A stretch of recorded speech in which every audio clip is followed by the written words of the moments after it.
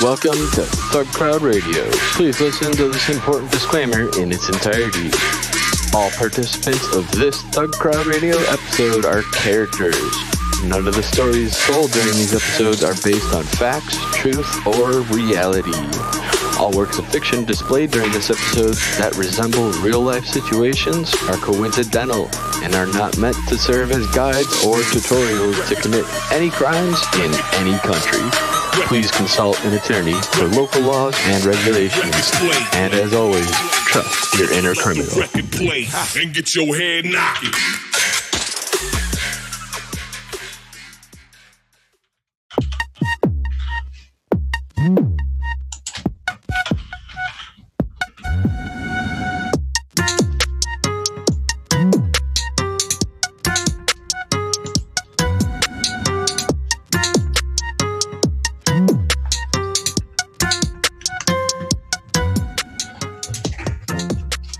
Hello. Yo. Hello. Hi. Hello.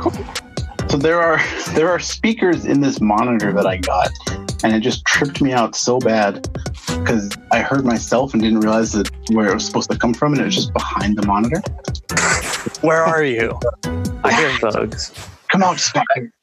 So I actually have a monitor that's a little broken and it has a capacitor that randomly discharges like really slowly in the sound chip. So what will happen is out of nowhere, my monitors sound like like a fire alarm. It'll be like, boo, boo. And I'm like, where is it coming from? What is that sound? Like, I think that's the feature. Yeah. No, it turns out that it's a known like sketchy capacitor discharging, but that's annoying. Yeah. I had a friend once who had a computer case. It's called the Phantom, and it would just make random spooky noises. Nice. And sounds like a Phantom to me. Yeah, just make this weird, like play this weird tone at like at random intervals. It was super weird. What that reminds me of, though. It's like case modding back in the day. You go to LANs and people would have like subwoofers like right next to their hard disk, and you'd be like, "Yes, sweet, bro." Yeah, yeah. My favorite I ever saw were LED motherboard feet. Nice. Just super next level. Very cool. Yeah. Hey, yo. So we're super excited to have Live Overflow with us on our show here today. He's here for that too, which is awesome. Thank you. Yeah, it was pretty sweet. Yeah, so we're here. Basically, we're going to do some, for people who are listening from his channel, we do a podcast called Thug Crowd, and it's just basically all about hacking InfoSec news, and we talk to some of our favorite hackers who are doing cool stuff around the world. And so we'll do a little bit of news, and then we'll talk with Live Overflow here about what he does. Maybe he'll chime in on some of our news stories as well.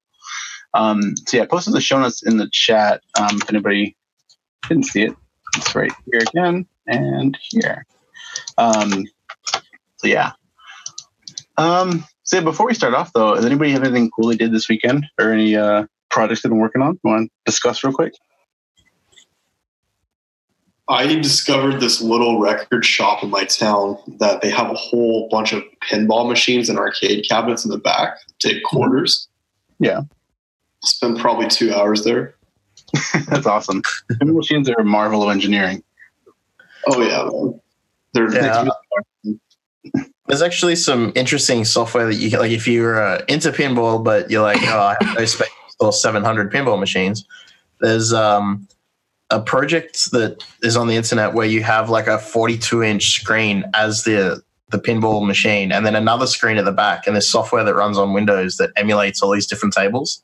Mm-hmm. And then people build like the frame and put the bumpers and stuff so they get the feedback. They do the if you tilt, it'll not go and stuff. It's like pretty crazy. That's sweet. Yeah, it's like a DIY thing. So it's a combination. You get to have a combination of like computing, software, electronics, and put it all together and build it yourself. I have no idea what it's called. I just saw one and it was sweet. That's really cool. I spent a good amount of time today trying to get that, what's it called? That TCP SAC DOS working. Oh, yeah. Somebody ended up, I don't even know what happened. It was somebody actually from Canberra in Australia just started like hitting the port that I was hitting on the box that I was testing. So I just changed like the output to say like "Sup Canberra," I'm testing something, and no one has said anything about it since then. But if you were the person who was just randomly hitting the old challenge server for our CTF to get into our chat, that was me. So hi, tweet at us if that was you. What's up, Sylvia? Right, I was just like, they were actually trying to do something weird. I have the PCAP file. I didn't get to finish looking at it, but it's cool stuff. That's right. That's where all the that's where a lot of the government employees are in Canberra. So sweet. Alrighty, let's get right into the news then. So the first thing that we have in here is pretty funny. So apparently there's a battle between this group of security researchers that were just like frustrated with the way that the WordPress forums work and the way that they can disclose vulnerabilities to them. So they had found a couple of vulns recently, and they were in some Facebook plugins. So one of them was for Messenger customer chat. So it's like a custom chat window for Messenger on WordPress sites, and then Facebook for WooCommerce, which both of these combined have like quite a few people, like a couple 100,000 people that use them. And so apparently they just kind of were mad that the people just kept telling them that they shouldn't be like releasing like vulnerability disclosures on this forum here. And so they just got pissed and they just dropped another 2 POCs for both of these vulnerabilities just on the forum. I mean, it's pretty funny though. WordPress bugs, especially in plugins, are a dime a dozen. So do we know, was this actually produced by Facebook, or is it just... Yeah, so Facebook had produced these, and I think they tried to go through the Facebook bug bounty program, and they didn't really count it because it's not in scope for their program for like just WordPress plugins. So then they just got kind of like frustrated with that, and then they just dropped the POCs on the forum. So Facebook did maintain and release these though. I also looked at it quickly, and it looks like that this has been an ongoing thing with them and WordPress. They have disclosed vulnerabilities about WordPress plugins for a long time already. So it's not just that they were disgruntled about like this one handling here or something like this, but that this has been like an ongoing drama apparently. Yeah. No, I mean, I totally understand it. As much as it's frustrating for the WordPress developers and the researchers who want to just, disclose vulnerabilities, get them fixed, especially for stuff that's got a huge user base for something as big as Facebook. I see where both of them come from. Yeah, this drama, though, we've had quite a few people that we know trying to disclose. We actually have a couple of vulns we're going to talk about later that the similar thing happened, but it seems to be sort of a trend of people just not being satisfied with the way that vulnerabilities are triaged and handled. There's one other interesting tidbit that I saw. Those researchers were also showing like a screenshot of the Facebook official like plugin website had like a warning on there saying that this plugin hasn't been tested with the latest 3 major releases of WordPress. It may no longer be maintained or supported and may have compatibility issues used with more recent versions of WordPress. So this has been like an outdated, not used plugin anymore. And then this WooCommerce plugin started to include that Facebook additional plugin as like a default installation plugin. And so these researchers were also saying like, this plugin is unmaintained and this has been just added there. This is terrible. I find this also to be a kind of significant small detail to that story. Yeah, absolutely. No, because so that's the other thing too, is that there's just like with Facebook Messenger and the Facebook app that comes just bundled and not uninstallable on so many different Android devices. It's just one of those things where you bundle it, and if you're going to bundle software and force people to have it, you have to maintain it. There's no way that you can't. It's like a slap in the face to not do that. It's also the case on like you see on a lot of mailing lists, like CVE requests and stuff, where people are like, hey, have like 10 bugs in WordPress. Can I have 10 CVEs? And Miner will be like, no. And then so they're like, that's it. I'm going to full disclosure. And everyone's like, okay. Like that's the kind of the WordPress thing, Yeah. Just because there's just so many. It's just it's just one of those things where hopefully it just goes away soon, but it definitely won't. Yeah. I think what was there's a link we had a couple of weeks or maybe a month or so. I don't know. We had a link at some point that was like 90%, I think maybe of what like websites hacked to like WordPress, out of like the PHP family of commonly used frameworks. Yeah, it does not surprise me one bit. Yeah, I definitely believe that. It was significantly more than like I don't know. I think the second one might have been Drupal or something. I don't know. Whatever it was, or Magento maybe. Yeah, and it was just like so much higher. Yeah, one of the others. But because I guess so many people choose WordPress because everybody uses WordPress. I don't know. Yeah, and it's definitely like the easiest out of all of these. That's what I think. I think it's also the fact that it's so easy to set up. So a lot of people who might not have that security experience at all or even awareness, they have a WordPress site. Yeah. No, it's one of those things. It's a ubiquitous technology that's easy for a lot of people to use, Facebook and WordPress. So it's just, I don't know. I just feel like the sort of landscape of it really needs to be, I think people should take a better look at it if they can, and researchers too. And it's like, I guess, I don't know what the whole plugin landscape is though, if you can actually just like say like, I'll just maintain it, because a lot of them are closed source too. So with like WPackagist or whatever, which was also funny. There was like a shell expansion in the main search on that site at some point, but it was disclosed. But that's actually like a Composer repo, so that you can use Composer to manage dependencies. That's still not going to fix your WordPress. Yeah.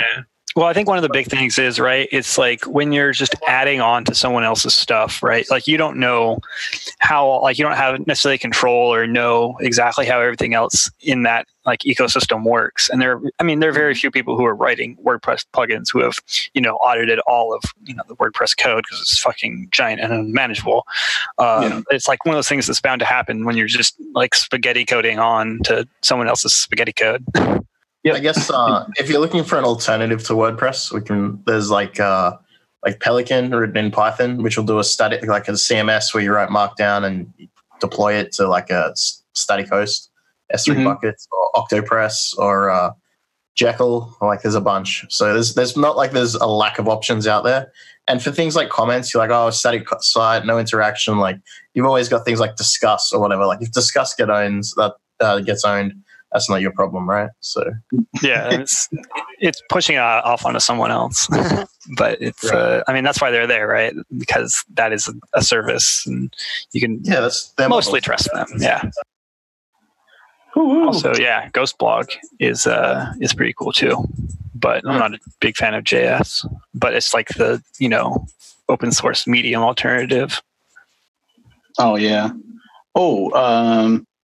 This next story here is pretty interesting. I guess I think it's the time that people who are writing Mirai variants are finally just smartening up a little bit. So this is by Campus Cody. It's about the EchoBot malware. It's basically just like a super Mirai bot that just uses every exploit, which it's weird to think that there hasn't been like a time where there's not like it's weird that nobody has thought of kind of doing a sort of an auto-pwn type of thing with Mirai, because there's so many exploits that can be leveraged, and it seems like a lot of Mirai variants are based around like one or two different exploits that might have come out recently to try to pull the most bots, I guess, from it. But this one is just everything. So if you have a chance to look at it, you'll see all of your favorite CVEs from like 3 or 4 years ago just rolled into one. Yeah, it's like that's what I call music album, but with CVEs and Mirai. No, it's the greatest hit from IoT Bones. I think one of the reasons why we haven't seen this yet is because we've needed somebody who wants to build a botnet out of Mirai and on top of Mirai, who also has the skills to, create a module that is each individual POC and has, the knowledge to go, I need all of these vulnerabilities added. Like it's taken somebody who wants to do all this stuff and has the skills, whereas usually we only really see someone who wants to do it or somebody who has the skills who doesn't want to do it. It's kind of like writing Metasploit modules, right? Like, exactly. Why do you write a Metasploit module if you can just use Python POC? Like, you don't really give a shit, right?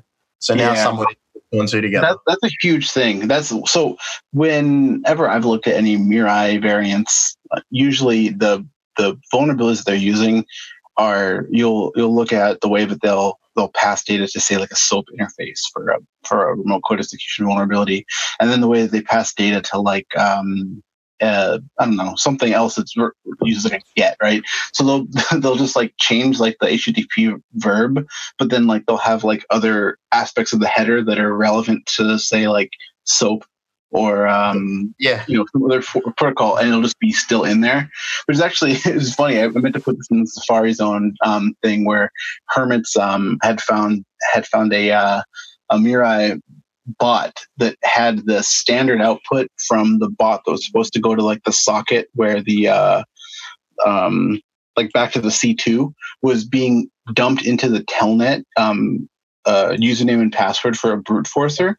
So it was like killing itself by having all these file descriptors just overloaded and shooting them off into telnet. But the fact that they couldn't even see what was happening to the bot, it says like successfully connected, scanner has started, brute forcing this IP, and it's just that's the login name. Like, pretty amazing. Thanks, Stack Overflow. They're finally starting up here. I think though that's probably has to do with the fact that all like the variable names are like anime references, and you have all different anime characters in there that you're just kind of assigning to different variables and casting and recasting, and it just gets real messy. Yeah, I accidentally sent it out to Naruto instead of Sasuke. Yeah, I hate when you get those file descriptors mixed up. You need to be you need to have all the knowledge about the different powers and abilities these characters have. Then all these variables make sense. It makes perfect sense. As somebody who does like anime and looks at malware source code all the time, it's a trip. I'm sometimes like, why would you put these two variables together? They would hate each other in the universe. Don't ship those variables. You know what's really funny? Like I'm looking at there's one of the bugs that was added in this that was a ubiquity error bug, which is like the nanobeams and a couple of the other things. So not like the switches, not your generic APs and whatever, because AROS is separate. And this is a CVE from 2010, and I can think of like 3 or 4 like mad meta ones. How like PHP 2 was running on those with like globals were like all GPC were globals, so you could just like LS. Yeah. So there's like way better, not better, but way more bugs that they could have used that would, it's more likely that the older bugs have been patched as opposed to something a little bit newer. I don't know. I didn't see the point of bothering to add that one. I was like, that's a really weird addition. It's honestly always just amazing to see stuff even gets out there. This is the kind of thing that cripples the internet, but it's just so terrible that it's laughable, and that's the horrible thing. Like a baby with a gun. It's just terrible. It really is. Maggie Simpson. Yes. So yeah, it's kind of the next story here. I actually just mentioned this earlier. The sad sack vulnerability here.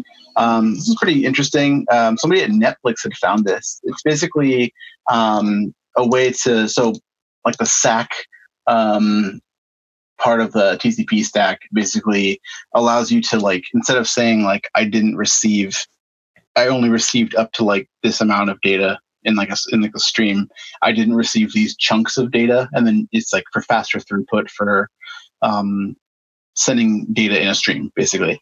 And so the kernel, I guess the Linux kernel, if you have more than like 17, I think, of these structs that are supposed to hold the different chunks in the what's called in like the SAC view, basically, it crashes the kernel. And so you have to also play with a little bit with like the maximum segment size, which is the what's it called, like the maximum amount of data that can actually be passed within this chunk. And so there's playing with some of those different values will just break a Linux box. And a lot of them, I mean, every single one that I checked that I have control of has this enabled.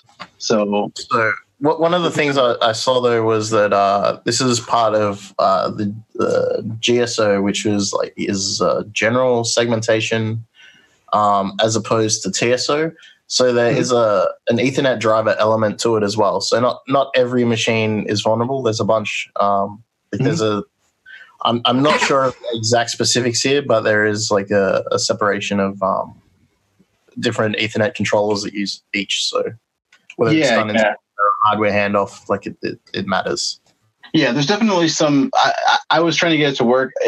I don't know if I was doing it correctly. I was just playing with Scapy a bunch, but yeah, I mean, I would play with this because it seems funny to just kind of exhaust resources. So basically, you're just making the kernel like traverse like a bunch of long linked lists that just contain massive amounts of data, and so yeah, it's a pretty fun way to crash your own machine. I noticed that it was reported by Netflix, so I assume they must have run into that in production. Like that, probably like some servers were just crashing randomly. Absolutely, there's no way that like some like obscure like resource exhaustion bug would come from anybody but like Netflix or Google. So just wait for their new exclusive show. Some of the other variations that are not kernel panics as well were also just slowing down the machine as well, so slowing network traffic, which I think is probably way more annoying to Netflix because Netflix use Chaos Monkey, right, where they just pull the plug on random. So whereas like instead of pulling the plug, they just slow the traffic down to N% of total throughput, and all of a sudden their CD is slow as hell, and everyone's watching 240p on their TV. Absolutely, getting all these tickets. Oh yes. Yeah, shout outs to the team at Netflix. There was a Netflix engineer streaming the other day on Twitch, trying to optimize like memory footprint of the Netflix TV app. He was instrumenting the Java VM that they were using to run on as an app on the TV, and he was trying to like change the memory allocation stuff to optimize that. And yeah, he was streaming that. I thought that was pretty cool. That's really cool. Netflix definitely do some pretty sweet engineering. Yeah, definitely. So this next one here is pretty cool too. This is I guess not that cool. It's so I guess FIPS certified YubiKeys are not random enough. So so YubiKeys, if anyone doesn't know, are like little hardware tokens you can use to generate like cryptographic keys for, I guess, whatever you need to use them for.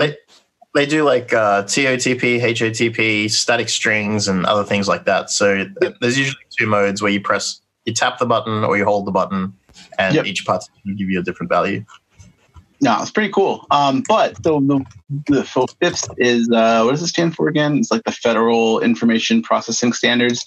Basically, some standards that are used for like federal government, like military, like things that need like actually really good encryption. Level, would you say? Military grade. Yeah, military grade encryption. You need that base 64. So I guess they do some standard tests or self-tests of the hardware when it starts up, but it doesn't clear its buffer that holds the random values.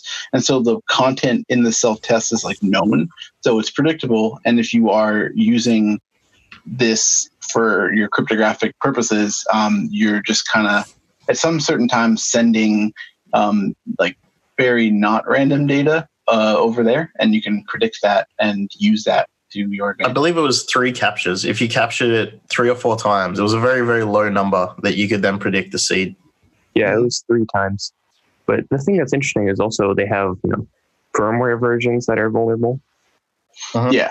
So in theory, I guess reflash it. Well, no, you need a hardware upgrade. So you actually get a free hardware upgrade if you're affected. Awesome. Yeah, so this is the cool thing. This actually happened to me last time they did a free hardware upgrade. So I had a YubiKey. I was using it for a while. Bug comes out, put in serial number, free YubiKey, right? But the old YubiKey is still good. It's just broken in this one aspect that's not promised. So if you're going to use it for like static strings or holding other secrets that you maybe need, like less secure things that you don't need to use the FIPS compliance stuff for, it's still get a free YubiKey and use the old one as a different key. Two things. One, I move by YubiKey. It's really nice that they're doing the replacement. But also, not everyone has that use case of, someone's trying to like capture 3 different things. If you're just using it to replace, SMS 2-factor, I don't think it's too terrible to still keep around. No, definitely not. Like it's still a hardware token that needs to be taken from you, or at least its data. So if you get phished 3 times, the YubiKeys hasn't saved you anyway. You sequentially fished 3 times, you've already fucked up. Like, That's true. Yeah, but it definitely has a use, and I think it's real great that YubiKey is sticking through it and replacing them. Yeah, for sure. So anybody see this before it got deleted? Samsung tweeting out that you should scan your smart TV for malware every few weeks. I think you should go to the pawn shop and get a regular fucking TV. find one. You have to just use their antivirus software and just scan your TV. It's just like, I don't know. That's a good first step, I guess, for securing it. But at the same time, why does your smart TV have vulnerability? Like, what is it exposing to the internet besides something that would communicate directly with Samsung? If you that one day society, if you've managed to like that all of this smart shit is garbage, we're just gonna stop making it. Yes. Okay, if your smart TV is either hooked up directly to the internet or has malware on it, you probably have bigger problems. Yeah. So I had this really weird scenario where I had an Ethernet cable plugged into my TV. Not that I ever use it.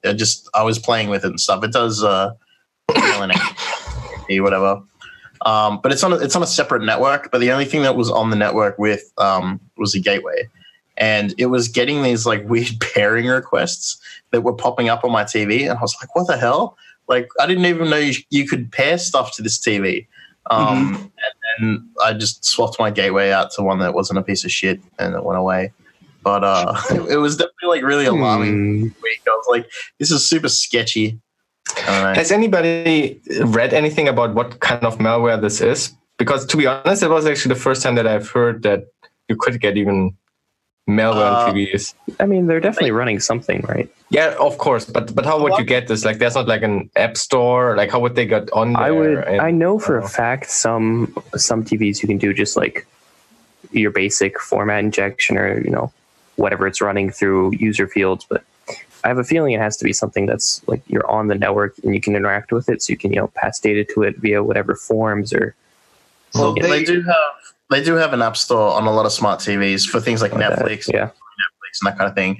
But also there was a talk at DEF CON or Blackout like maybe 4 or 5 years ago on owning smart TV, like bugs in smart TVs. And as far as I can tell from looking at just the licensing in some smart TV manuals, like there's like licensing from Mozilla. There's like for the browser stuff. As far as I can tell, it's like Linux-based, firmware. For sure, it's just like all the owning of the smart TV is one thing, but making it like I'm not aware of anything that would allow like regular consumer like malware kind of stuff, like injected ads. I know that this is theoretically possible, but I'm not aware how you would get like masses of people to get that kind of malware on a TV. I don't know. That's also a good side question. What are you doing with it? Just like a foothold on a network, or? There's an article from 2017 where LG smart TVs are infected with Android ransomware.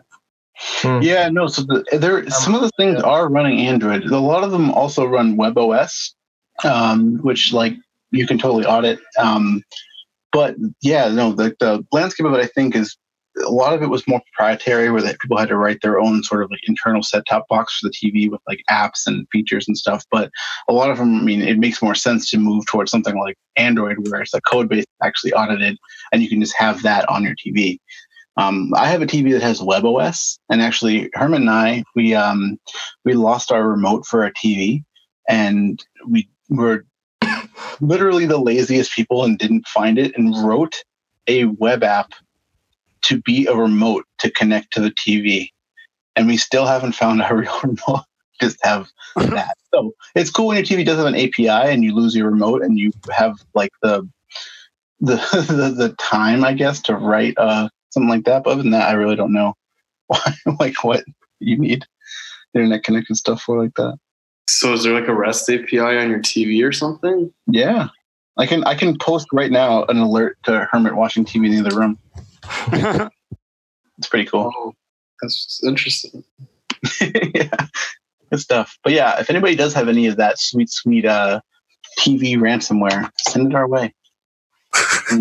So the next story that we have on here, Homeland Security, Department of Homeland Security has tested a working Bluekeep exploit, which I don't know why this was even announced. Yeah, wait, hold on. I know someone already wrote a Metasploit module for it. They just didn't publish it. Yeah. Well, it's because like this is the buildup, right? Like eventually something is going to make its way out into the public if it hasn't already. But it's just like everyone wants everyone else to know that the shit's coming and like it's doable, it's possible.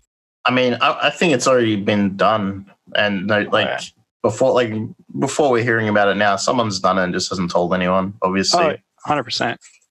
Like, I don't know, but yeah, definitely the build up until it becomes part of the next botnet that we talk about in about a year and a half when some skids figure out how to. Isn't this also so damn serious because so many like point of sales terminals and whatever are running these old Windows versions with RDP? And it might not be the thing for like a worm on the public internet, but it might be like this total gem for anybody who is somewhere in an internal network. Oh yeah. Like, well, that's what I was saying. We're one VPN exploit away from like a real bad time. Yeah, I mean, it's still, even if it's not, direct target like RDP, pwned, and that's what you get, no matter what, low hanging fruit is still a good foothold. Same with the, the SMB version 1 stuff. You popped one, now you have access to the entire network. Yeah, absolutely. I definitely say there's some smaller cloud providers that are definitely going to be having a heavy investment in security this year. But also like probably an uptake in like KEXSEC billboard shit, where people are out there hacking billboards with RDP. KEXSEC? No. Haven't heard from them in a while. Yeah. Maybe they all went to jail. I don't know. It seems pretty crap. That's totally true. Ran out of billboards.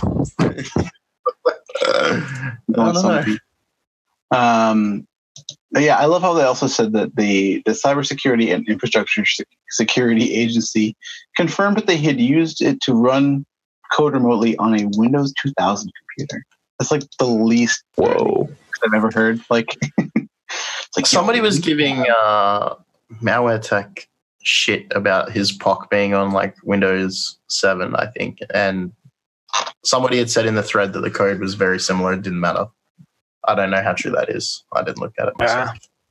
Yeah, I'm so terrible at Windows exploitation stuff, judging by my OSCP record. So I do not know anything about how it actually works. I would love to know, but that's for another day.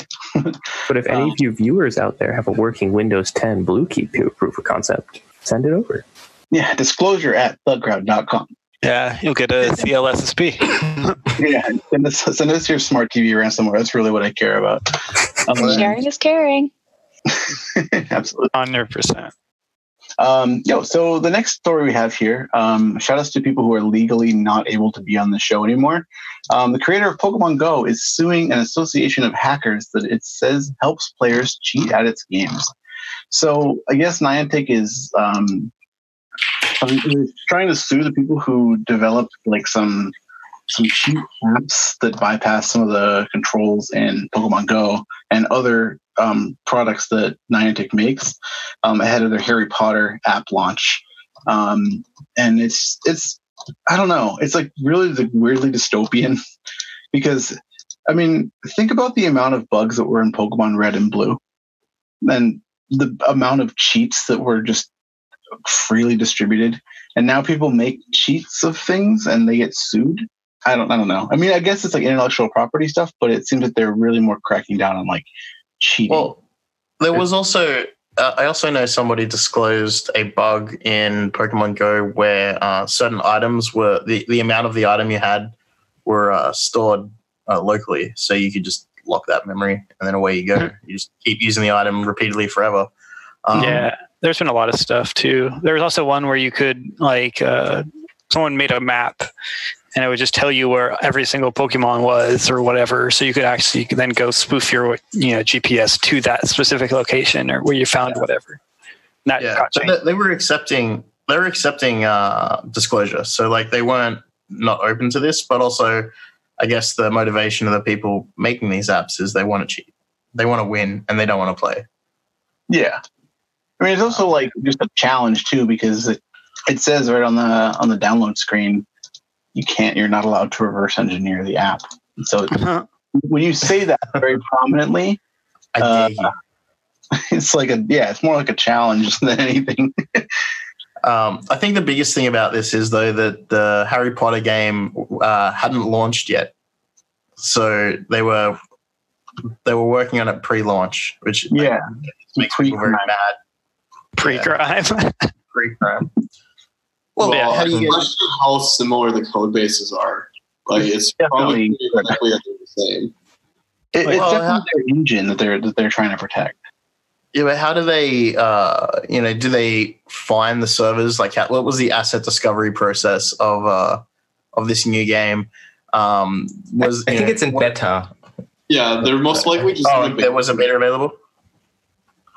Like that's what I read. In Australia and New Zealand, much before it came to North America, they probably had a very similar launch process. Right. Yeah. That's still interesting. I mean, you mentioned like hacking the old Pokemon games. I think it's clear that this is like a global game with like microtransactions, right? There's like money involved here in like a global MMO game. It makes sense why they would want to protect it. It's just like, to me, the fun of video games is the reason why I got into like hacking is because of being able to discover cheats and stuff and playing around and breaking things and like being like making your game unplayably glitched. Yeah. But I guess it takes the wonder out of it, I guess. Yeah, absolutely. But I think they're not going here after somebody who made some hacks and had fun with that, but going after a group that is commercially, I believe, like selling or just giving out these. I believe they were selling it, like customized apps for cheating and stuff like this. This has like nothing to do with people like you going into the details, figuring it out, maybe sharing it with friends and stuff. No, absolutely. I mean, there's definitely two sides to it, and it's for me though. I'm just like, let's let the people play. But then at the same time, we said this last week. Everything just gets ruined by people just trying to monetize cool stuff instead of just playing with it and sharing it with people. Yeah, money always ruins it. That's when you turn it from fun into an actual problem. If you were interested in game hacking and you wanted to do some game hacking that was in a nice little environment set up for you to do, Ghost in the Shellcode ran Pony Island 3, which was, I think it was a Unity MMO that you can download the client and you're supposed to hack to get past certain, basically, it was part of the CTF. Actually, I think if I recall correctly, there's this one guy on YouTube who did a small series on Pony Island. Can't remember the name though. Sounds familiar though. Yeah. Also, it's worth noting that lawsuits like this aren't unprecedented. There was Blizzard sued Wild Glider or all these different World of Warcraft bot companies before. So it's like, and they won, of course. So yeah, I mean, besides just throwing around your legal weight to like cripple a small company, like it's there's some legal precedent there for this kind of stuff to happen. Well, they were selling those cheats as well. So the guys that Blizzard sued, that DEF CON 7, I don't know, it was a long time ago. 17, maybe 21, or I don't know. I was just reminded of the person who asked us to make them cheats for Final Fantasy. Oh my god! Can we? So we. I'm going to go there real quick because that was hilarious. Somebody came into the old Thug Crowd Discord, a stranger, and was basically trying to say, "Hey, can somebody help me write cheats? It's only just a thing that I want to make for myself." And then, that's a bad idea. They're like, no, it's just for like Final Fantasy Online. We're like, Square Enix sue people. Like, that's a terrible idea. It's not going to end up well for you. They ended up getting banned just because it was a terrible idea they kept pushing. And then they came back later and were like, hey, somebody ransom me, please help. They're like, I was looking for things on the dark web forum and somebody ransomed me and they took all my money. Like, yeah, it was like, well, we told you it was a terrible idea. Nothing good was ever going to come from that idea. You're not going to help yourself. You're not helping anyone. Yeah, we also try to tell them, like, yo, like, learn C++, like, learn reverse engineering, like, learn stuff. He's like, if it's just for me, if it's just for you and you're somebody who is interested in this stuff, definitely learn it. There's lots of awesome resources for it. But if you're just trying to be like a criminal and trying to like read from people that actually care about the stuff, yeah, it's a bad look. Just straight up getting ransom. And then coming back, please help. Yeah, sorry. So yeah, the next story that we have on here, it's pretty cool. So Target had a big outage this weekend, and it was interesting because when someone had said that it was 5 years to the day that they had a register outage, it feels and smells like a cert issue, and I don't think there's anything about that being publicly stated by. I mean, I don't think Target would be like, oh yeah, we had a certificate issue. Like, it's not something that like a regular consumer would care about, but that seems like something that would happen. That's happened to me before, where things just stopped working because a cert somewhere expired. I mean, yeah, it took out. That's what cron jobs are for. Like, have you heard of Let's Encrypt? I don't know. It works. But yeah, it took out card payments though for about 90 minutes, which is pretty significant. I mean, for the entire chain to not have card payment for 90 minutes. That's an incredible loss of money, especially on the weekend. Yeah. Some of the things though that I've seen in payment networks though is a client certificate on like to the payment gateway. So if the client certificate had expired, then that's a little bit harder to replace than managing your own infrastructure's server certificates. It's easier to track. It's sort of up to whoever I don't know if that's what it is, but there's some complexities that maybe we don't know about. Yeah, absolutely. It's just that's a bad luck. I mean, just having all of your payments just out, that sucks. You just have to like put everything back or pay cash, have somehow cash. Per minute, I'm sure there's a value on this. Like, I'm sure there's like business analysts who are like, for every 12 seconds that this was down, we exponentially lost this much money. Like, yeah, there's like some crazy algorithm that they would have put a dollar figure on. I've seen people do that kind of math, and I can only hope that I'll eventually be that smart. Just an Excel spreadsheet somewhere, some poor person. When you say Excel, literally Excel. Shout out to Excel. So the next one here, actually, DNZ, you brought this one up. This was about digital driver's licenses that are being rolled out in New South Wales. Yeah, so this is I haven't seen any of this right up until I saw that like there was a beta program that you could enroll in. I didn't even know this was going on. But you can have a digital driver's license on your phone, and then you have to have a physical driver's license as well. You don't need to present. But you do need so if you go interstate or you go overseas, whatever you obviously need, your regular driver's license. But if you get pulled over, I believe you only need the digital one. Now, I don't know about you guys, but making apps is pretty easy, and reversing Android apps is also fairly easy. So I can only imagine that somebody who was a sophisticated and or maybe not even that sophisticated, someone who was dedicated enough could potentially figure out how to make a license that may appear to be someone else. I don't know, because I think so. There was a QR code in some of the in some of the photos of them that I saw. So I assume that the idea is you get pulled over and a cop sort of scans it and it makes a call somewhere, which means that there's going to be a callback, somewhere on a network somewhere as well, to actually look up someone's identity and confirm who they are. So still comparing a photo, still looking at that person. Yeah, So you're saying there's a real fun new endpoint somewhere? there's a real fun new endpoint somewhere, and there's a very nice Android app that people can probably look at. This reminds me of something actually. Live Overflow, you might know about this, or I'm sure you do, about the German EID system that it had you like tack on like another request to like change identity stuff about yourself.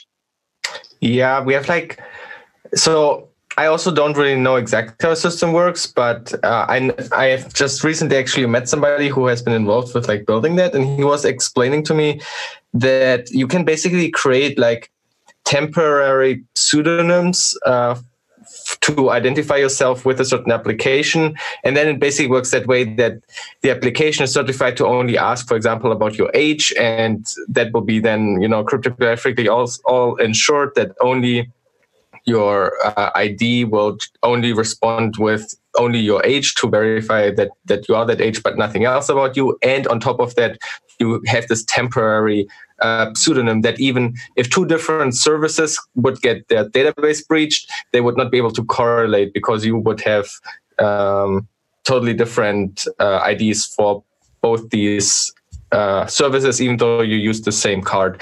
How exactly that protocol works, I have no clue, but in theory, it seems pretty cool.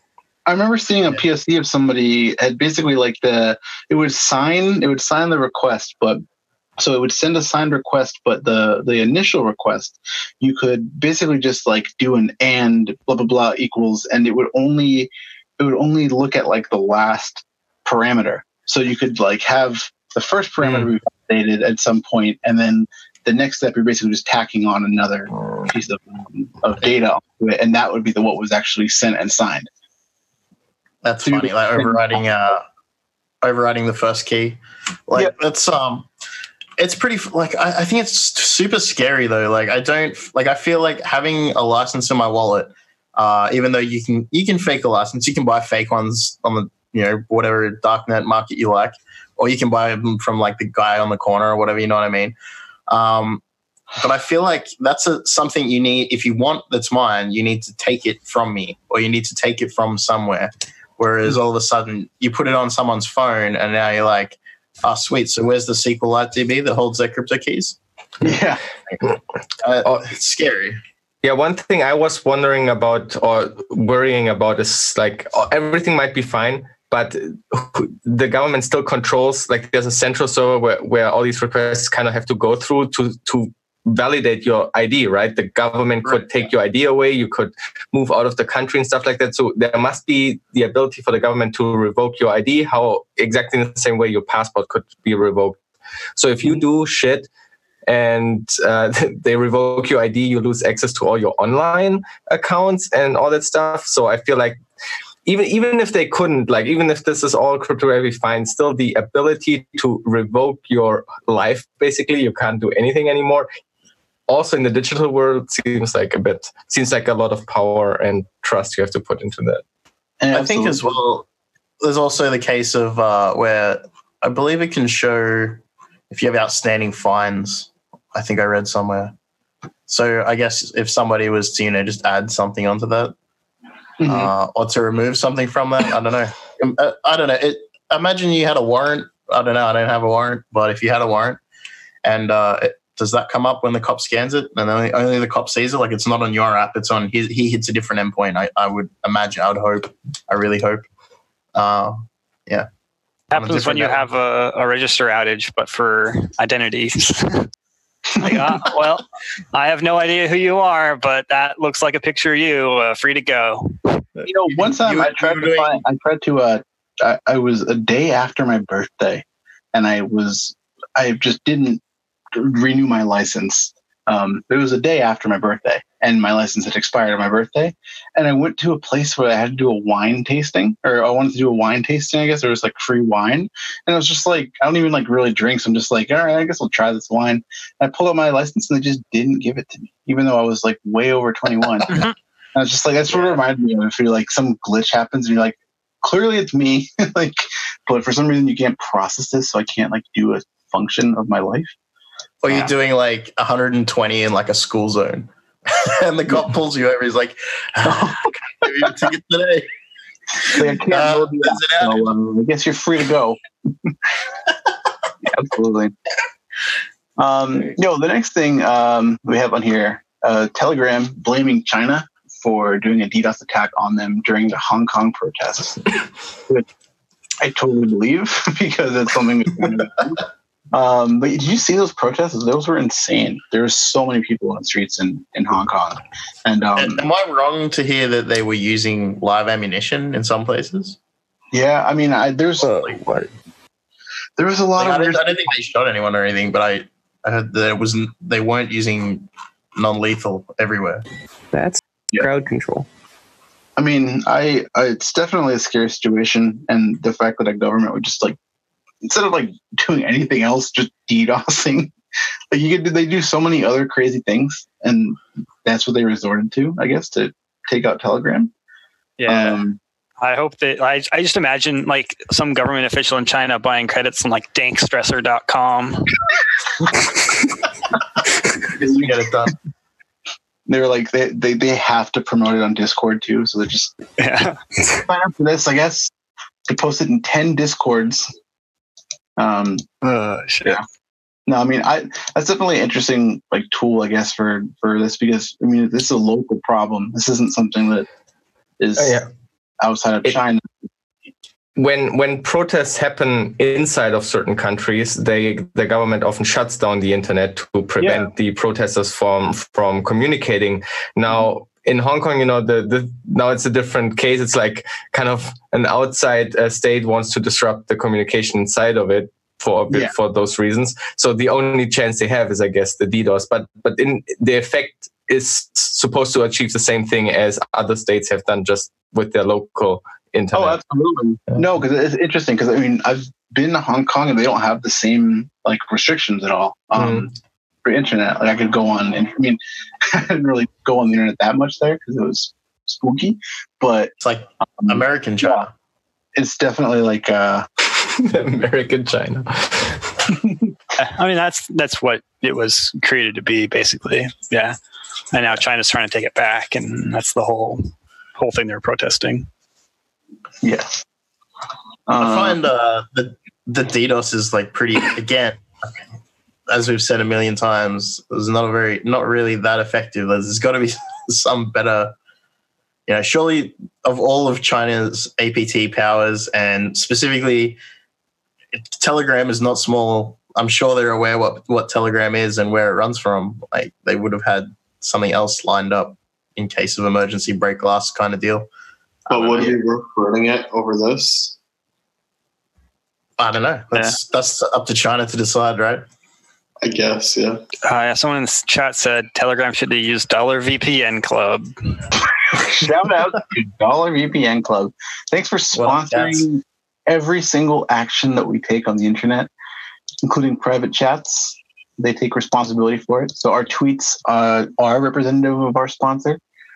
I sleep at ease knowing that $VPN Club doesn't log any of my porn traffic. They don't log anything. They don't know what anything is. They don't know. They don't even know if you're on the VPN or not. They just isn't it boot from CD direct to memory, the CD crypts, all the service CD. Yeah, actually, it's a small ROM similar to a BIOS chip, and then you put that on your motherboard. And that's how you load the $VPN Club client. So you have to just install. It's basically like a PCIe card that you can just plug in. It's actually a bootkit, so yeah, it actually writes your bootloader and it helps you. Yeah, they have some cool products coming out for their XSS sales, the exciting summer specials. So take a look at that in the next couple of weeks. World's first Ring Zero VPN. Yes. Which number are we on here? Yeah. The next story we have on here is about millions of Venmo transactions scraped and a warning over privacy settings. So, this is, people have been scraping Venmo for a while. And actually, I didn't get to see this talk at Layer 8, but there was a talk about an OSINT tool using Venmo. And people have done a bunch of different projects with the public data from it.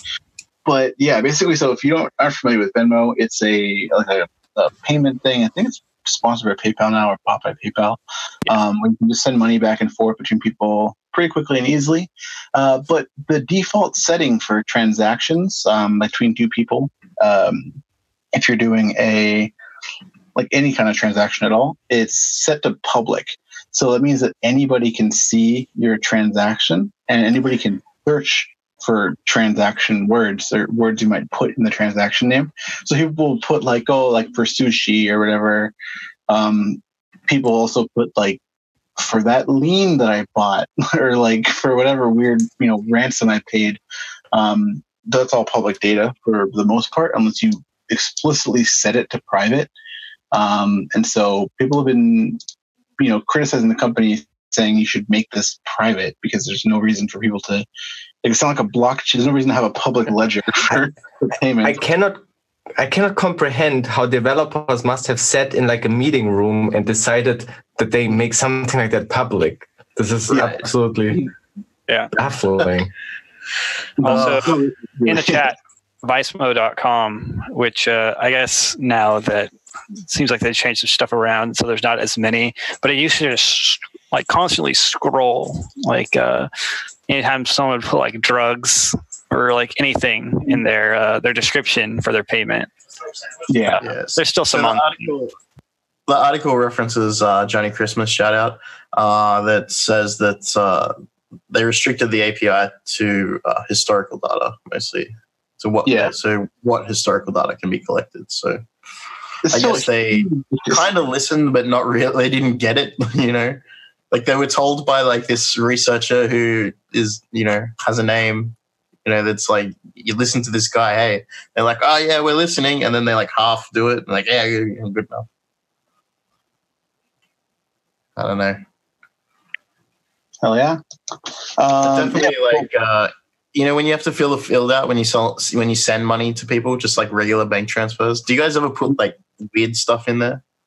All the time. Nothing but. Anything that I put in there. Sex toys. VPN Club in the chat. Buying illegal shit with Venmo. Should have used on VPN Club. Yeah, absolutely. No, I feel like a lot of that stuff I see a lot of really funny stuff in there. So I do think it's funny when people that I know who are using Venmo are typing out weird stuff. But yeah, I keep on the weirdest thing they can think of. Unless it's really funny. But other than that, it's a great OSINT tool and can be used against you. So yeah, we're going to do a break in a second. I guess we can do this story real quick if you want to. Actually, Shell, you're the one who shared this. Do you have anything to say about this Firefox O-Day?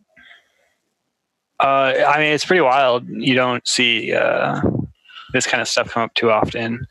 There's just issues with JavaScript objects due to type confusion vulnerability can occur when manipulating JavaScript objects due to issues in array.pop.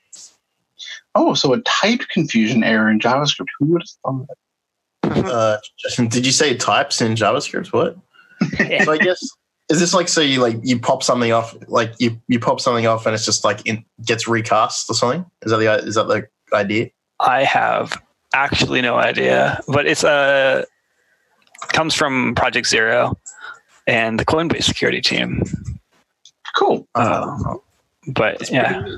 I guess it's somewhere in SpiderMonkey. Are they still using SpiderMonkey or Firefox? Or am I an old man? I have no idea.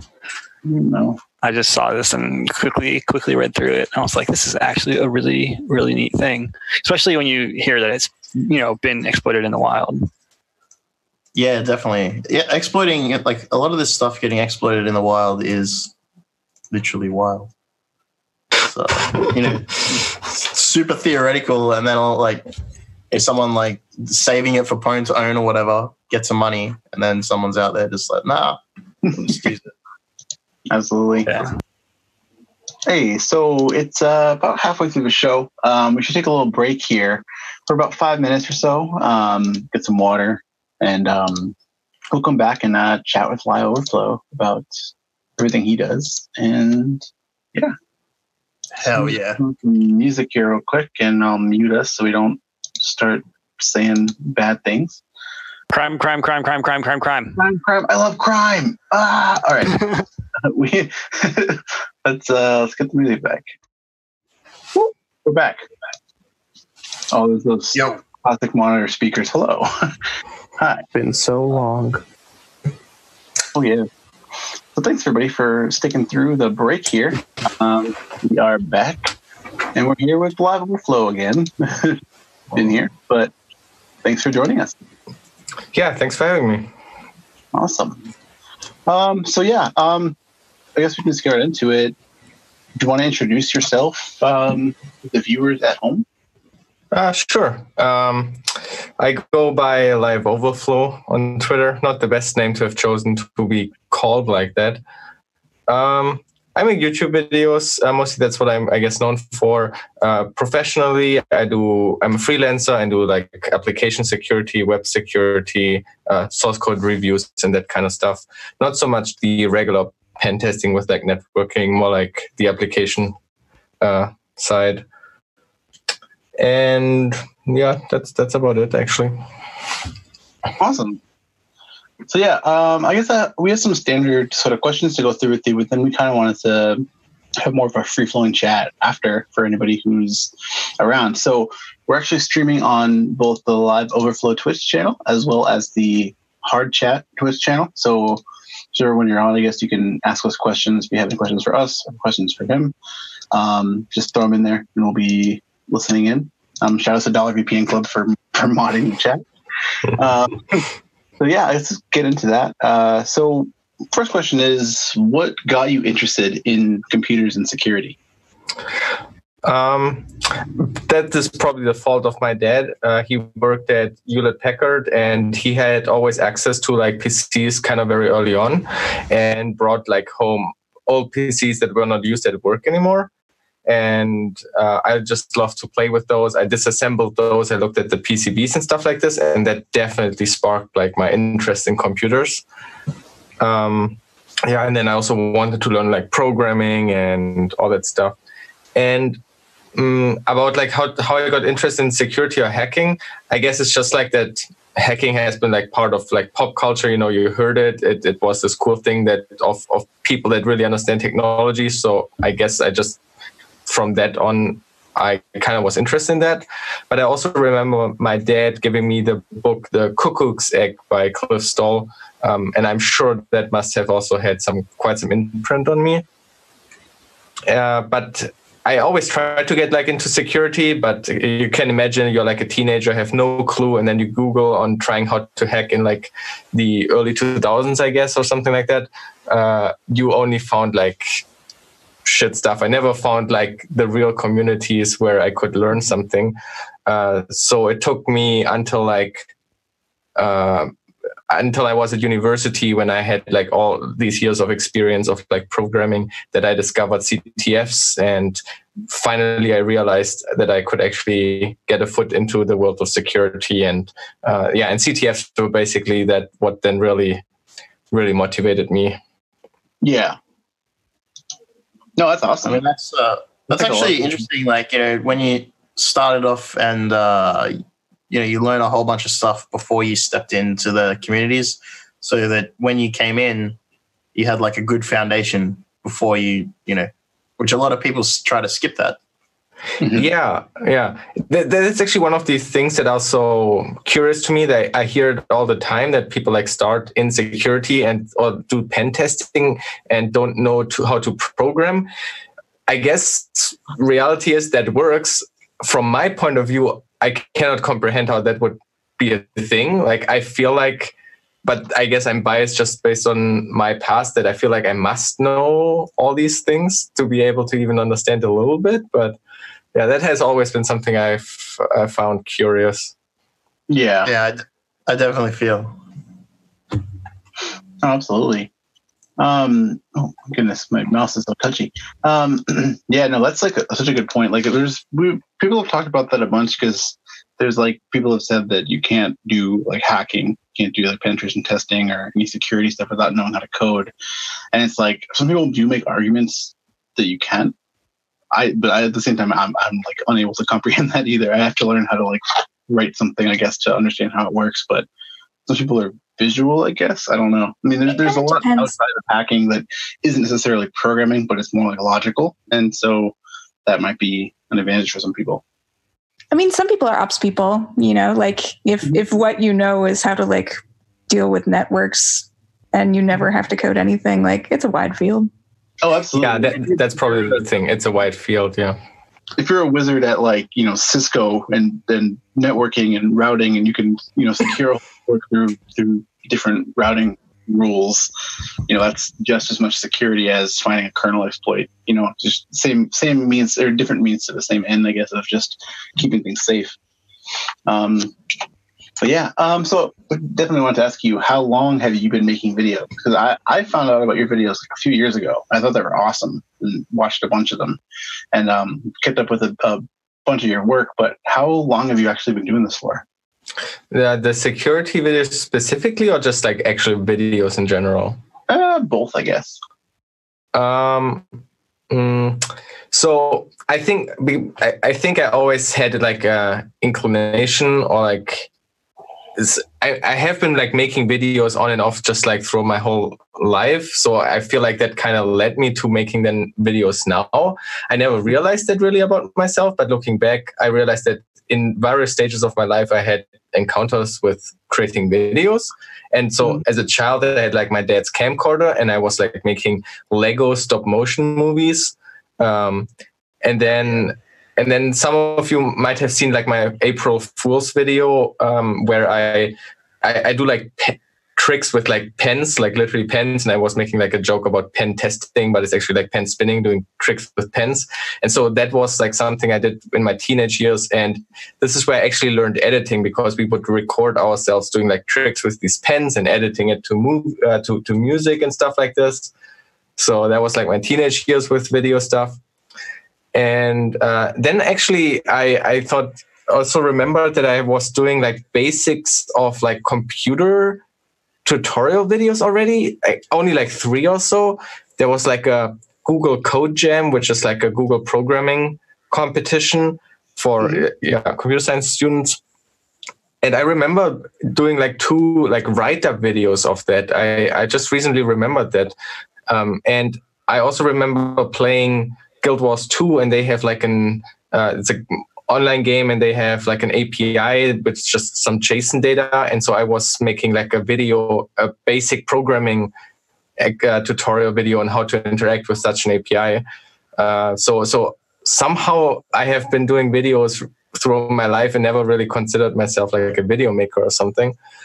But starting the security videos, that basically started in like early 2015. So I guess almost 4 years now ago.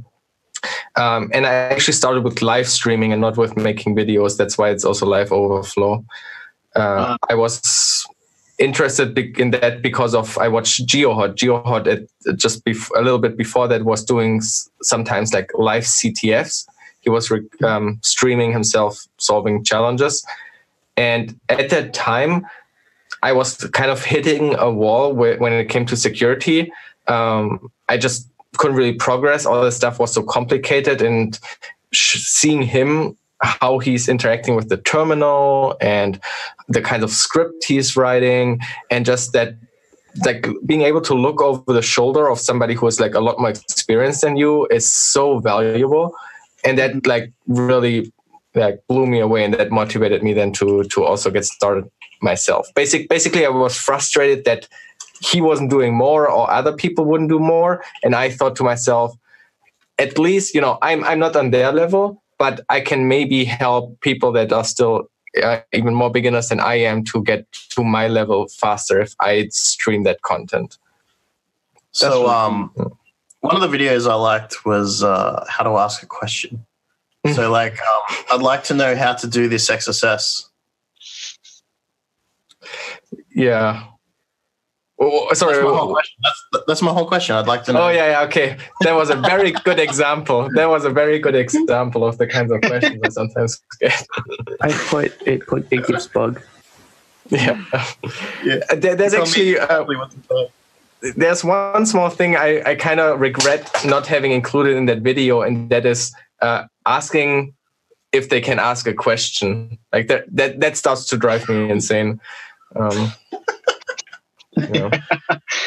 Yeah, no, I mean, there's definitely a lot to teach people, and that a part of it is what you had brought up in that video, which is when you're teaching somebody, it's hard for people to come to know what they even want to ask, and it's like between that and people just not knowing how to even really talk to people in general, it's just both of those things compound get really difficult for some people to even just break in and ask a question about something, and then for the person who's receiving that to get that knowledge, it's frustrating because you're not sure how they'll even process what you're saying because you assume they don't know anything or that they whatever. It's just it's a lot of miscommunication that can happen in those sort of transactions. I can certainly relate to that because I know that I've been there and I'm still there actually too. I remember, like I mentioned, during the time when I discovered Geohot's live stream, I was like hitting a wall. Like I knew that I am theoretically able to understand that stuff, and for whatever reason, I just couldn't find the proper information to like move forward. And I also struggled to like phrase the right questions just because there's so much unknown. I don't really understand like how to phrase the question. So from that point, I can understand it. And I happen to observe that in myself again, just recently or over the past like 1 or 2 years about like browser exploitation, because that is such a complex and huge topic that felt like theoretically I should be able to understand this if I would dedicate the time, but I don't. It seems such a daunting task that I'm overwhelmed and get frustrated. And so I have these same annoying questions I ask some people I know, like, this is so complicated, I don't know where to start. And those are not questions that people can help you with. These are not precise enough. And so, yeah, I can empathize. So I hope that with the video that was a little bit ranty, I could like nudge people to understand. And that's also something I had to like kind of learn again or make myself aware of again, that I have to take a step back and approach this more slowly and not go all the way at once and just like try to figure out what are these first small steps that hopefully lead me onto the path where I want to go. I think, I don't know, I guess as well, sometimes if you're not sure of someone's skill level and they want your help and you obviously want to help them, sometimes I feel like I'm tech-splaining. I don't know if you ever feel that. That's a huge struggle for me. Yeah, you're explaining something, and then all of a sudden you're explaining something about TCP, and then the next thing you're breaking it, and then maybe they already know this stuff, maybe they don't, and they don't give you any indication of like, do they know it or? Do you want me to shut up now? Or like, I'm really struggling with this, and I don't know where I stand. I flip-flop between those two things because I don't want to appear arrogant, so I don't want to like throw around like be arrogant and assume that the person is below me by starting to explain like very basic stuff. And so I don't want to appear that I think I know everything and you know nothing. And then the other side would be that I assume that you are on my level, and then I would just start speaking jargon, and then actually you don't understand, and that makes you feel dumb and makes me look arrogant. So I don't know how to do this, and I don't know how to do this with my videos as well, because in a sense it's like the same way where I just present my thoughts and talk to somebody, and I don't really know how to properly have that conversation. Both seems fatal. It's probably harder with a one-way communication medium like video, but if you're talking to someone in person, you can just straight up ask, like, what is your experience level with like X thing? And usually people will tell you, and you can try to go from there. Yeah, for sure. Especially with your videos, it's going to be harder because it's not one person or one type of person. You have no clue really who's watching. Yeah, with videos, I can't imagine doing that, but in person, that can be effective. Yeah, for sure. So that actually leads into the next question that we had for you, which was, how do you balance or gauge to more advanced content when you're making videos? Because you've made videos on, the whole process of like, what are buffer overflows, and then start off with the basics of what is assembly, and you go through like the whole chain and you lead up to way more advanced concepts. But then you make other videos as well that are, sometimes they're gauged towards a more beginner audience, sometimes they're like straight into whatever you're talking about with the jargon. So how do you balance that and when you're making a video to sort of, I guess, get in the mode of explaining it to, somebody who's beginner to more advanced? Yeah, I actually don't really think about it too much because it's basically always constrained by the length that I target for a video, which is like roughly like 10 minutes or so. It's about 3 Google Docs pages that I write for a script. And in recent times, I've been kind of failing this. So it's like 3 to 4 pages. I try to limit myself, which is actually not much when you start trying to write out what you want to say. And so that limits the size. And then comes the topic that I want to talk about. So maybe it's the CTF challenge that I want to explain or some other topic I want to explain. But let's say you solve the CTF challenge. And so now I figure out how can I explain the solution to the CTF challenge in that time. And I want to include as much detail as possible, but I'm confined by the length. So if the challenge was a little bit more basic, it allows me to go even deeper and explain more basic stuff. But if the CTF challenge was already something more advanced that requires certain knowledge, then I just don't have the time to explain those details. And so that ends up to be a more advanced topic. And I guess because I keep jumping around between topics and because sometimes I solve easy challenges, sometimes I solve harder challenges, I guess in the end it balances it somewhat out. But yeah, I'm not actually thinking a lot about balancing. It's actually mostly the time constraint, and I try to explain as much as possible in the time that I'm given. And sometimes it's more basic and sometimes it's more advanced. That's really cool. That's actually a really good way to think about it. And I think that's probably what a lot of people end up doing is just you only have a certain amount of time. And yeah, that's sweet. So one of the things that actually, Shell, this is your question. What are some of the most common questions that you get from your viewers? I was thinking when I got started that the most question I would get would be to be asked to hack their Facebook or hack their Instagram or something like this.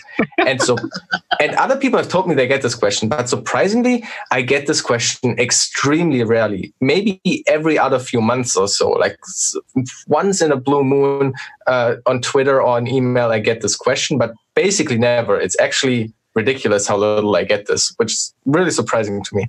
And the question I get the most actually is what kind of books I would recommend, followed by kind of how to get started.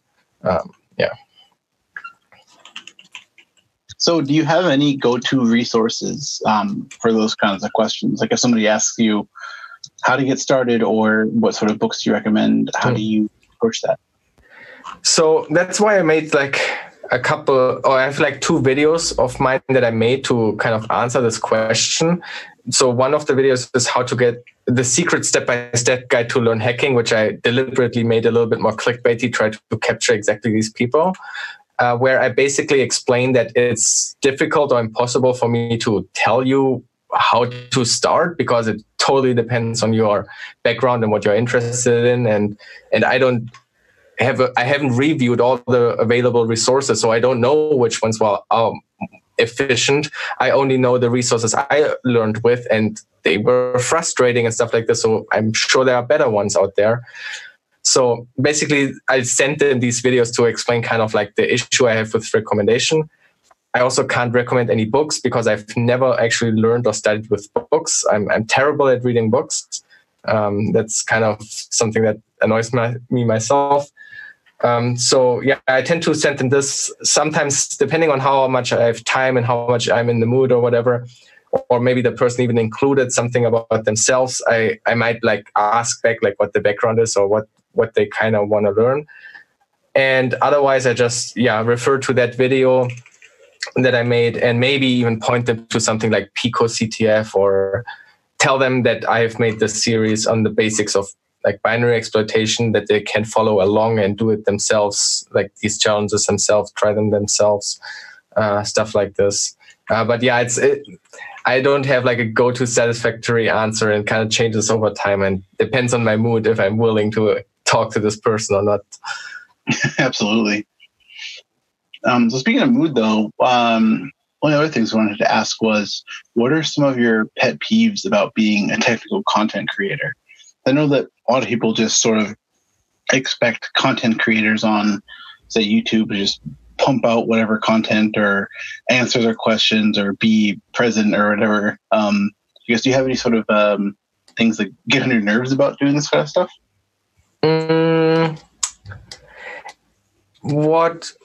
Actually, not really. So far, my experience as a content creator has been surprisingly positive.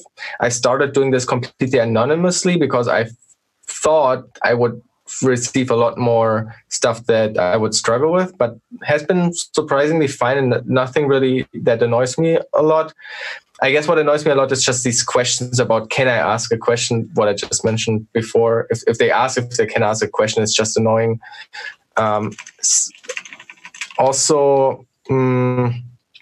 Sometimes, like I said, I started anonymously because as a kind of a self-protection mechanism, because I think I'm a fairly emotional person, and I probably don't do well with a lot of like hate comments and stuff like that, but I don't get these at all.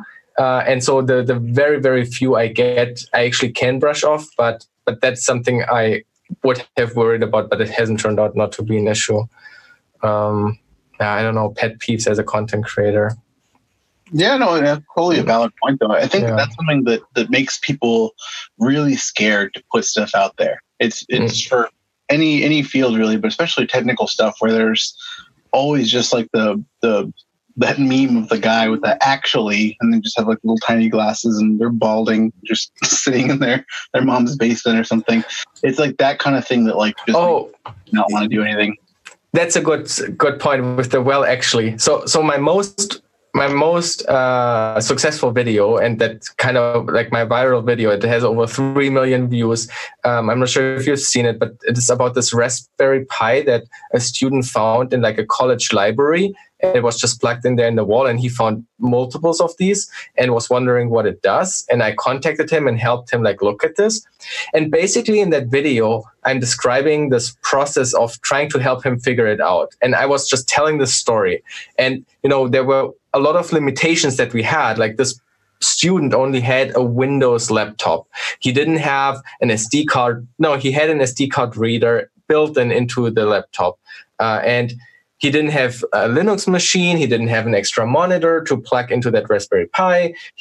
All these limitations that we had. And so I was on a Skype call with him, and I needed to figure out what is the most efficient way to somehow get that Linux image to me over the internet, because he sits on the other side of the world.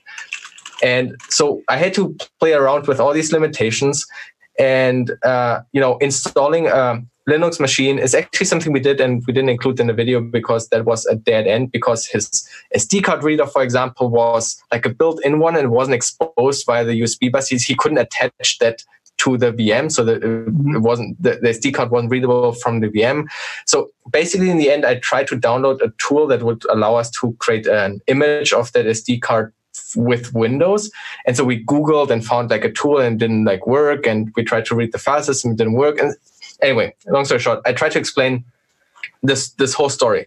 And then in the end, I get comments as like, why didn't you just use Linux? Why didn't you just plug in a monitor? And people like we just try to download a single tool to image the SD card, which is so much easier to install Linux, set this up on this person's single machine, then somehow get Skype working again with screen sharing, that we can set it up and have a call and then walk him through. Like, that is such a larger task than just trying to find a Windows tool to get an image of the SD card. Like, this is what goes into this. Well, actually, like, people suggesting something that is just doesn't make any sense in that context, and kind of misunderstanding that I'm telling here a story that had limitations, and obviously it's not the perfect path that it could have been, but that's just telling the story how it was. Oh my gosh, sorry. That's absolutely, like, people That's just a common thread through a lot of things. People not understanding or appreciating the process and the effort that you go through to make this kind of stuff. Because the kind of videos that you do, especially like they have a lot of diagrams and animations and things, and those take time to like one think of and then create and then put into something that actually makes sense. And so, yeah, it's definitely a huge thing for people to remember when they're watching people create anything on the internet, is that it takes a lot of time and effort, and there's a lot of things that you might not know about that go into, putting things on the screen for you. Yeah, I think a lot of people, I guess that goes also in the pet peeve stuff, assume that like making videos is easy and quick. And that's, I have done like a live stream once where I've made like a CTF video right up from start to finish. And that live stream was like 14 hours long. So that's roughly how much it took me to like prepare and edit and create that video, ignoring even the time that went into like playing the CTF and stuff in the first place. So this is like massive amount of hours for a video basically that I release every week that people might not be realizing that it takes. And so that goes even a step further, thinking about like these stupid Let's Players on YouTube or stupid vloggers that have it so easy. But actually all this editing and all this collection of footage and all this stuff costs so much time. And so I guess that is my pet peeves about content creation, that people assume that it's easy and quick. And in reality, like we are there like working our ass off, not having weekends just to prepare these things to release them. Yeah. No, absolutely. I think it's great we're able to discuss this too, because a lot of people just do not get to understand, what actually goes into it. So thank you for explaining. Whoa, big shout outs to all the gift subs that just came through. Thank you very much. What the hell? Thanks, RxID. Yeah, RxID. Someone just gifted subs to like everybody in the chat. That's cool stuff. Oh yeah, thanks, dude. So talking on all of what you have said so far, are there any things that you'd like to see people doing in this sort of space of making educational content on YouTube? Like, what are some things that you'd like people to do that maybe you don't have the time or energy or necessarily know how to do? First of all, I don't have any I have obviously some wishes of stuff that I would like to watch myself, but generally I just would like to see more of it and more variety of it. Just like that's also a reason why I did that live stream and why I've shared like my making of how I make these videos, in the hope that it kind of helps kickstart somebody else's creation process. Because I understand that many people might not like the video on YouTube stuff, but I personally feel like there's a lot of a potential there, and I want to watch more videos. So I just wish there were more people making videos. And in terms of what I would like to see, there are various kinds of things. Like, I'm a very curious person, so I'm especially interested in any professional just sharing stuff that is related to their work. May it even just be like a network engineer, or like, for example, I have never done ops, as mentioned like earlier, these kind of jobs like operations security, or looking at like the network traffic and incidents that are going on. Maybe there's a company out there that is a bit more open with their work and would allow an engineer to kind of like share that process in these videos as well. Like things like that I would love. I would love more security researchers like recording and sharing the process. Like Murmus is doing that a lot. I've talked to a lot of like security researchers that would kind of like to do it, but they just don't have the time because the security research already takes so much time. And once they start recording, they realize like how much work it actually is. But I would hopefully encourage and would hope that more just professionals just share their work in video form, or any form for that matter. If it's easier for you for a blog post, I take a blog post too, but I would like to see just more videos. I think we should probably mention before all the junior developers start streaming is be aware of what you're streaming, I guess. For sure. Yeah, don't be streaming your production keys. Maybe that's why you should do videos and not streaming, so that you can make sure to edit it out. Definitely. There was actually a time from our crew had found somebody who was Twitch streaming, and they had just like for like 1 second accidentally had like their like DB, their like root DB creds, and then they're able to like access their stuff.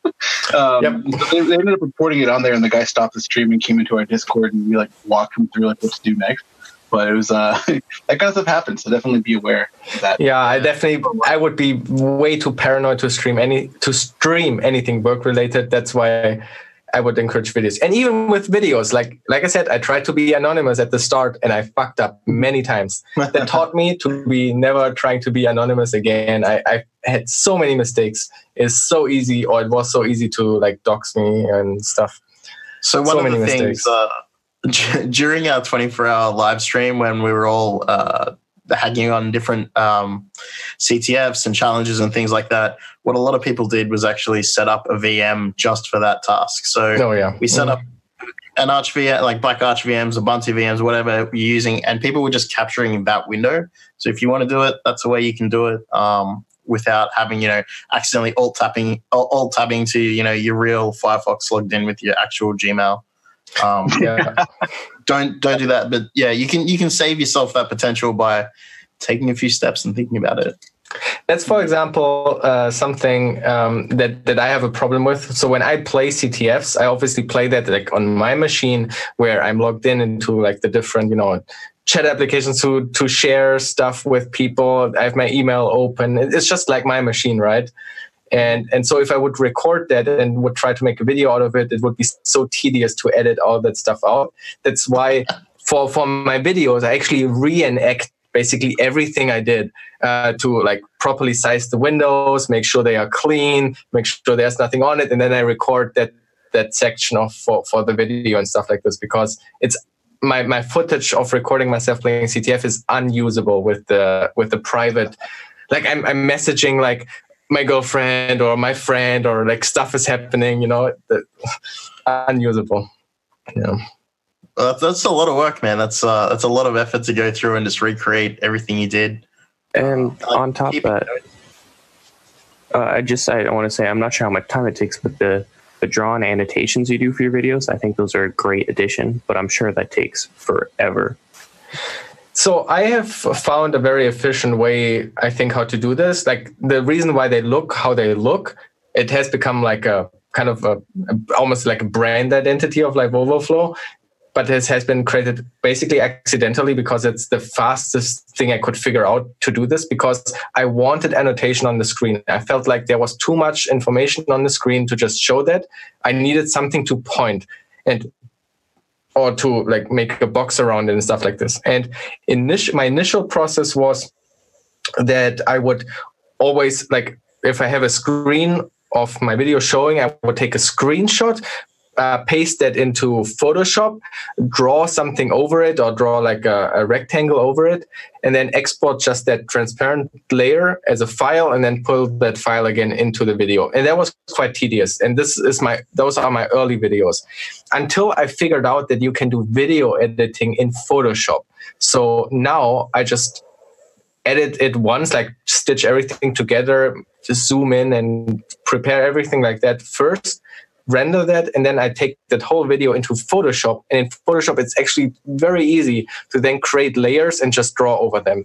You can't really do animations and all that kind of fancy stuff, but you can do like these still overlay layers just over the video, and then you can draw on this. And that process gets fairly quick. I mean, it still takes like time. It still kills like another 2 hours or so, but compared to having to do this animation in like After Effects or whatever professional tool that would be, this has been pretty fast. So feel free to use that method if that means you can make better videos.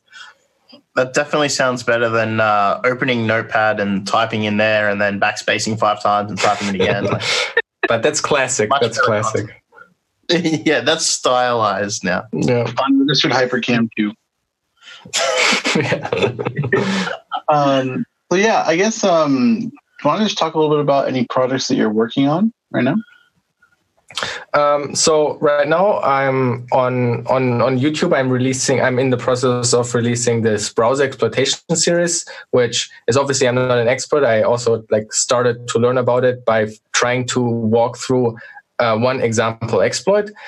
So we are on I think episode 4 or so, and there will be a couple of more episodes trying to walk through all the technical details and to be able to understand that one particular exploit. So that's one thing that I'm basically working on. And then I started streaming last week, and we are building this 8-bit computer by Ben Eder. So it's not security related, but it's about understanding how a computer works on a more electronics level. I'm an amateur in electronics, so I use this also to learn more about it myself. That kind of is also a core principle of myself. I strongly believe that I'm better at my job the more I understand about the whole computer world, everything technology related, even if it's not electronics is not something I do professionally, but I feel through that I understand computers a bit better. That allows me just to do my work better. I don't know. That's something I believe in. Yeah, so we are building that. It's not security related, but we might chat a lot about security as well. Those are the 2 projects that are going on right now. Oh, and I'm working on my master's thesis. I'm trying to finish my master's degree. That's another whole drama. Good luck with that. I guess we'll ask you in 6 months or a year's time. So what are you working on? You're like, my master's thesis. Yeah. No, I have an actual deadline. It's at the end of October. So ask me. Either I handed that in or I dropped out. So. Well, good luck. Good luck with that. And of course, that's also why I started streaming and building that 8-bit computer, because when is the best time to start a new project? Right, exactly. We got to build this computer from scratch. Hold on. So Subnet in the chat, which thanks to Subnet and RxID for gifting all the subscriptions. I think there were 11 or 12 given away just now. To everybody in chat. Subnet asks, is Live Overflow going to be at the DEF CON CTF again this year? Most likely not. I have no plan so far to go. My excuse is that I'm working on my master's thesis and can't afford to travel, and I probably shouldn't. Maybe I shouldn't build this computer instead and go to DEF CON, I guess, but it is what it is now. I think you'll probably learn more from building the computer than going to every talk at DEF CON. I don't know. That's made to me. Well, I wouldn't go to any talks at DEF CON anyway, because I would just sit in the hotel room playing the CTF. Yeah, last year I didn't see anything of DEF CON. I literally just walked from the hotel room up the escalator to the CTF area and back. That's all I saw. Yeah, definitely been there before. Yeah. That sums up the experience, I think. I think your experience sounds like it had a little less vomit. There was no vomit. Yeah. So does anybody else in the chat, in either chat, have questions to ask to Live Overflow, or we still have them? One of the things that I wanted to ask you too is, do you have any message for any aspiring hackers that might be listening and watch your show or watch your channel? Yeah, actually, that's also some advice when people ask me how to get started, or when they appear frustrated when they write me. Generally, what I like to say is that the stuff is complicated and just takes time. There's masses of information, and the key takeaway is, and what you need to prepare yourself for, it just takes time. If you start now, you will not learn this stuff in a couple of days. It will not take weeks. It probably will also not take months. But if you start doing this casually on the side and whatever, I assure you, and I can guarantee you that in a couple of years, you are most certainly a well-versed professional. And in a year, you already will be so capable. There's just masses and masses of information that need to be absorbed over time. You can't do that in just a few months.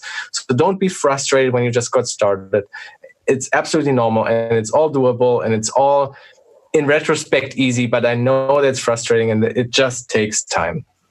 That's a really good point about taking time and getting frustrated, because I guess the things you learn at the start might have other things that you need to know later for it to come full circle. And that knowledge stack might take that few months, might that take that year plus. And, I still have times where, 5, 10, 15 years later, I turn around and go like, oh, now I get it. Keep going. Absolutely. So FemtoDuino asks a really important question here. Live Overflow, have you had to deal with burnout? No. To be honest, I actually don't really know what the full symptoms of a burnout would be. The thing is, I'm not employed. I don't have to go to an office. I can tell you that I'm extremely tired and stuff, but I don't have a boss. It's all the stress I'm feeling is all basically self-imposed. I have the choice as a freelancer to take on projects or not.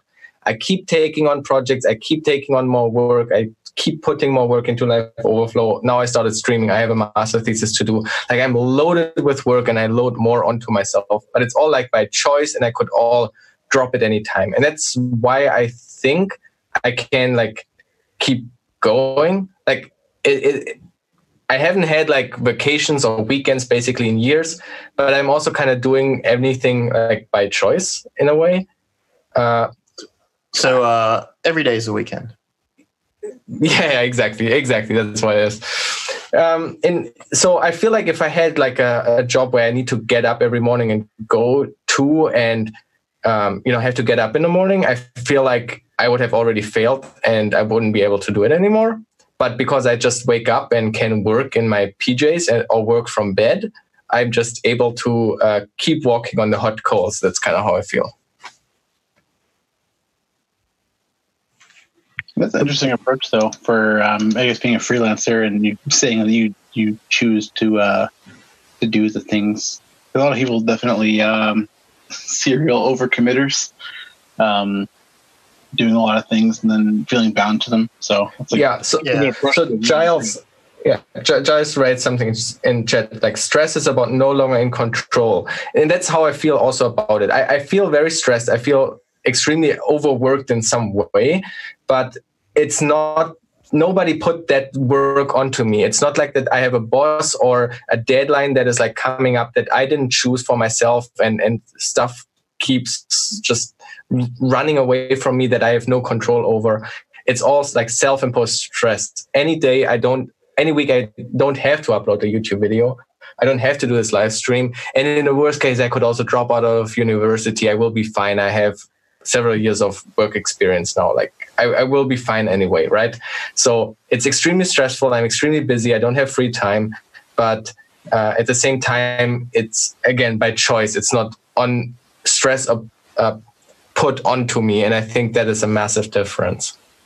I think a lot of people who want to try and achieve some of the things, learn some of the things, their goals are read this book or get this certificate. They're doing it after work, and a lot of people have kids and other commitments like that, and they find it really hard. But I guess it's all about that management, right? So yeah. So I also jump between a lot of stuff, and I have the freedom to work on whatever I want. I pre-produce my Live Overflow videos, for example, because I couldn't do a day a weekly schedule. I go through waves. I have weeks where I'm extremely motivated to make videos, and then I have weeks where I either busy or I don't feel motivated to make videos, but I can always consistently release because I then produce more during those times. That fits well with my freelance work because obviously there's project based, so sometimes I have projects and sometimes I don't. And by being able to kind of like a task schedule, or sometimes I do that task more, sometimes I do another task work, it works fine. But if I would be stuck, or if I would be in a framework with especially family where there are so many external forces, it's your job with times and it's a family that imposes a lot of stuff onto you, then being able to free up the time to follow a certificate, I find extremely hard, and mad respect for anybody that can stick through that. I actually have no clue how these people will do that. I cannot imagine myself be able to succeed with that kind of stress. No, that makes That makes perfect sense. And actually, this is a question that has been brought up in both of our chats now. So where do you find your clients? I'm an aspiring freelancer. Any basic tips for a developer or tech person in the freelance world? Yeah, to that I always have a very unsatisfying answer. That I'm kind of lucky with the way I'm working. I basically don't work directly for like clients. I work basically through kind of an agency, you can imagine, or like I have like a couple of companies that just need additional help, and so I work for them then for a client project. I never work directly with the client, so a lot of this overhead of like talking to the client, getting those projects, getting those bills paid, doing all that admin stuff falls away. It's literally works this way that this company asks me, hey, we have a project coming up. It's this and that. Do you want to do it? And I say yes. And then I get like the scope and all the information, and I get the source code or whatever. I do my stuff. I report. We chat. We interact. And then I hand off the report and say, here are my tickets, done. So, and then I send my invoice. And like all that admin stuff that is annoying in freelancing, I don't have. So I'm extremely lucky with that I have that, and I got that through somebody recommending me to somebody. Just somebody said, hey, this guy has some potential. Maybe you can check it out. And so that's how I got my foot into that door of kind of work gigs. And they are out there, but I have no clue how to find them because I just got lucky that somebody recommended me. I guess networking is the answer to that, how to get that. But it's definitely not something I have ever planned or thought would happen. I was always on like a straight path with university and stuff to just become an employee and probably a developer actually. And if like my gigs, how I get this work would fall away, I actually don't see myself continuing freelancing alone because that admin overhead and finding these clients and stuff like this seems absolutely extremely stressful and scary to me that I would probably just become an employee again. So not great advice there.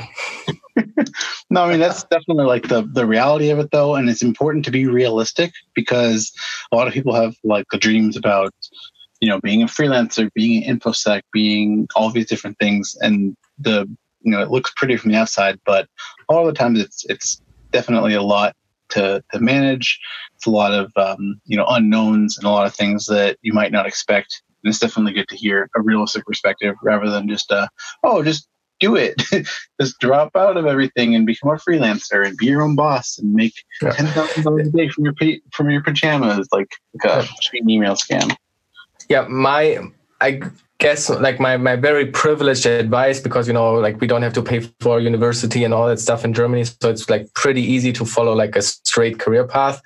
Like my pattern of my, I guess, still young career has always been that I have a straight, clear path. I always know kind of like my next step I was working towards. And at the time it was like just do university and then apply for jobs. And then this opportunity just opened up. I've never planned for it. I never like waited for that to happen or anything. It just happened. And then I just took that step and took that opportunity. And so my advice would be make sure that you have like a plan that works out. It's maybe not ideal, but make sure that you are fine with that. And then if some opportunities open up on the side, like take them then. But yeah. No, that's awesome. Do you have any last words before we get going? Any last words? I guess if we have the time, I would be curious, like what is the kind of content on videos you would like to see, because you have also like kind of different backgrounds, and I'm sure like I'm not covering all the topics that you're interested in. So if you could like imagine like a YouTube front page and there would be the videos that you want to see, like what would be the video you would like to click on and what kind of content would that video be? Is that something you can think of something right now? It might also be a blog post or a book maybe on a topic. Most of what I watch is DEF CON talks and Watch Mojo. So Watch Mojo. I'm really bad at YouTube. Watch Mojo top 5 DEF CON talks. Yeah. Oh, I would love that. I would love some really nicely produced countdown videos with like a very calming voice, just, very surely talking about like, we're going to talk about the top 5 Colonel Vulns of 2019. Like, I'd love to see maybe some like ASMR reverse engineering. Yeah, no, we're talking about ASMR. It's just like it's really out what you're doing, but it's like, okay, so we're going to analyze the symbols in the gold offset table. So in the past days, I've been building this 8-bit computer, and like this sound seems to has some ASMR possibilities. Like people like it, and it actually, I don't know, on the recording it also sounds kind of nice. So it's when I clip the wires and I do this right next to the microphone. So let me clip a wire and tell me if that is like good like electronics ASMR or something. Okay. Actually, the Ben Eater videos I did fall asleep to for a while. I was watching them. I would put them on and be like, all right, let's just talk about how do you make a 7-segment display decoder for 5 minutes where he explains the entire thing.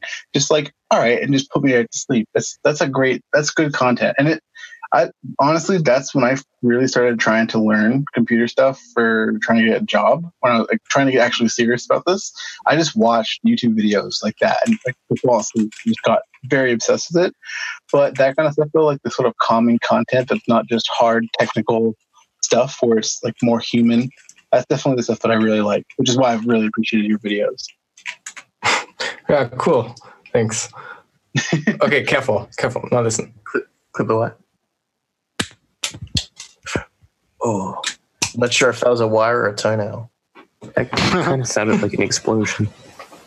I like it. No.